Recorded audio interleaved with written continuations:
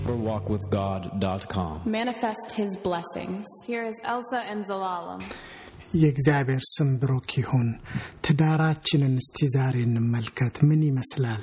ትዳራችን የምንከባበርበት፣ የምንዋደድበት፣ የምንተናነጽበት፣ የምንተማመንበት፣ የምንረካበት፣ የምናርፍበት፣ የምንደሰትበት፣ የምንኮራበት፣ የምናመሰግንበት ነው? አንዳችን ሌላውን የምናደንቅበት ነው?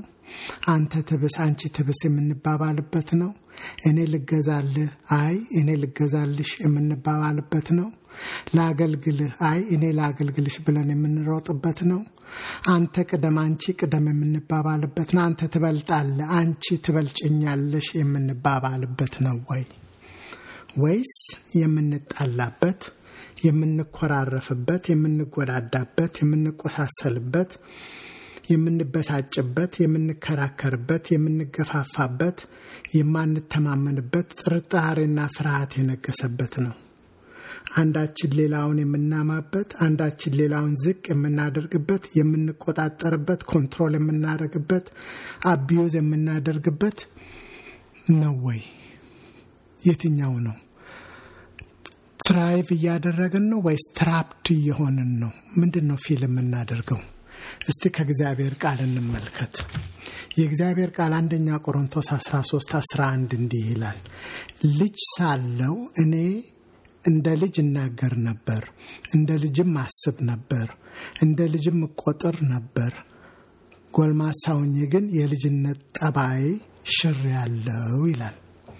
እንግዲህ የልጅነት ጸባያችንን እኛ ሽረናል ወይ? እስቲ ሕፃናትን እንመልከት። በተለይ ተከታታይ ልጆች ሆነን ያደግን ወይንም ተከታታይ ልጆች ኖሮን ያሳደግን ሰዎች የምናውቀው አንድ ነገር አለ። እነዚህ ሕፃናቶች መጣላት ዋናው ስራቸው ነው። በትንሹም በትልቁም አንድ አይነት መጫወቻ እንኳን ብትገዙላቸው ምክንያት ፈልገው ይጣላሉ። የፓረንት ኃላፊነት ሪፈሪ መሆን ነው። የነሱን ጥል፣ የነሱን ክርክር፣ ሲመታቱ፣ ሲለቃቀሱ፣ ሲጎዳዱ፣ ሲተነኳኮሉ ማከል እየገቡ እነሱን ማስታረቅ፣ እነሱን ማስተማር፣ እነሱን እንዳይጮሁ እንዳያለቅሱ ማድረግ ነው። ይሄ ነው ስራችን። እና የትዳራችንስ እንዴት ነው? አድገናል ወይስ እንደ ሕፃን ነን?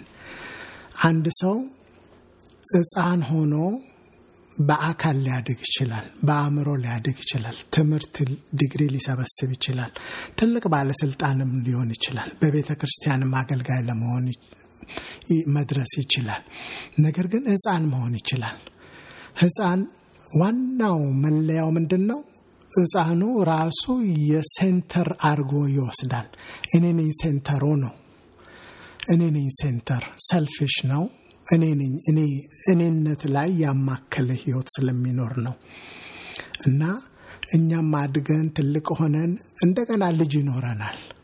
ልጆቻችንን እያሳደግን እኛ ግን ከልጆቻችን በተሻለ ሁኔታ ያልደረስን እንደገና ሕፃን ሆነን ራሳችንን አግኝተን ይሄ ይሆን ምክንያቱ? የእግዚአብሔር ቃል ምን ይላል? አንደኛ ቆሮንቶስ 3:1-3 በተለይ ቁጥር 3 ላንባውና ገና ስጋውያን ናችሁና እስካሁን ድረስ ገና አትችሉም። ቅናትና ክርክር ስለሚገኝባችሁ ስጋውያን መሆናችሁ አይደለምን? እንደ ሰው ልማድስ አትመላለሱምን? ይላል። እንግዲህ የሕፃናት ምልክት የሆነው ምንድነው? ቅናትና ክርክር የሚገኝብን ስጋውያን ናችሁ። ለዚህ ነው ምክንያቱን የሚለው።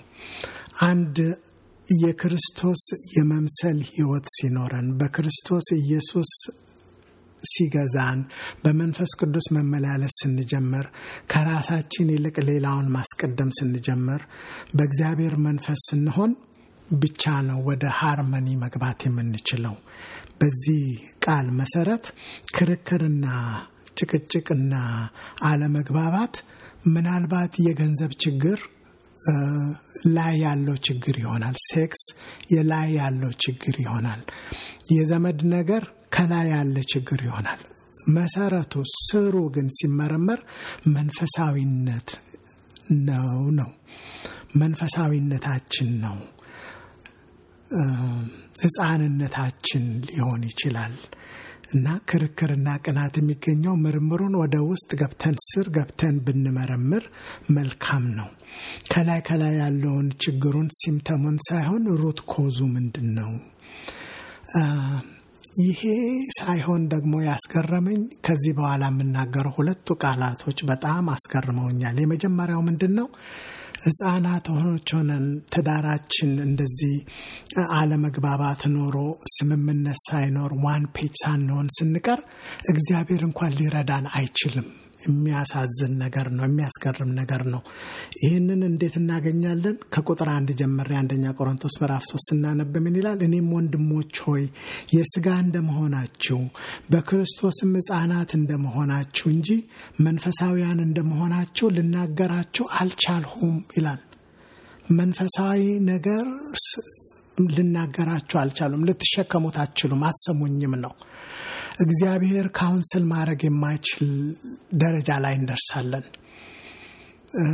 በክርስቶስ ሕፃን ሆነን እዛው ጫጭተን ብዙ ዓመት አሳልፈን በጌታ ቤት ውስጥ ብዙ ስብከት ሰምተን ብዙ ተምረን ትልቅ ቦታ ደርሰን ሕፃናቶች ከሆነን እግዚአብሔር እንኳን ሊነግረን አይችልም። ምንድነው የሚለው? ገና ጽኑ መብል ለመብላት አትችሉም ነበርና ወተት ጋትኋችሁ አለ። ወተት ደግሞ ወደ አርመንያ አያመጣም።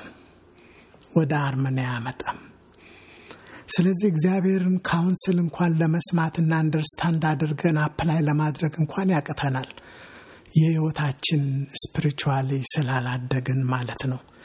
የሚገርመው ነገር እግዚአብሔር ካውንስል ሊያደርገን ካልቻለ ታዲያ ምንድነው የሚወጣን ብንል፣ በሁለተኛ ነገር የሚያስገርመው ደግሞ ሌላ የምንሰማቸው ነገሮች አሉ። እግዚአብሔርን መስማት አለመቻላችን ሳይቀር በተጨማሪ የሚያሳዝነው ሌላ የምንሰማቸው ነገሮች ናቸው። ምንድናቸው? ኤፌሶን 4:14 እንደ ስህተት ሽንገላ ባለ ተንኮል በሰዎች ማታለል ምክንያት በትምህርት ንፋስ ሁሉ እየተፍገመገምን ወዲያና ወዲህ እየተንሳፈፍን ሕፃናት መሆን ወደፊት አይገባንም ይላል።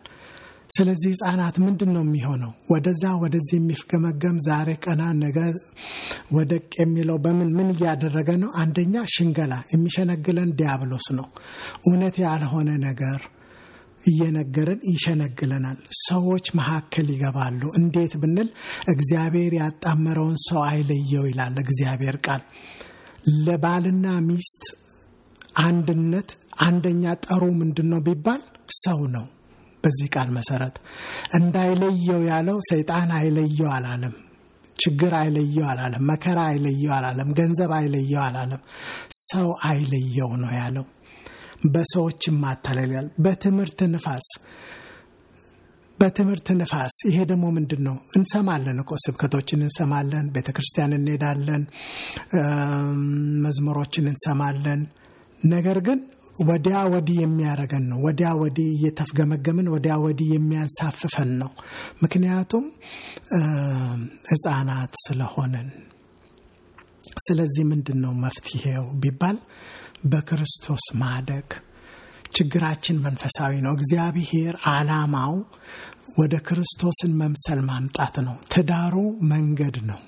ትዳሩ ሚንስ ነው፣ ኢንድ አይደለም። ኢንዱ ክርስቶስ ኢየሱስን መምሰል ነው።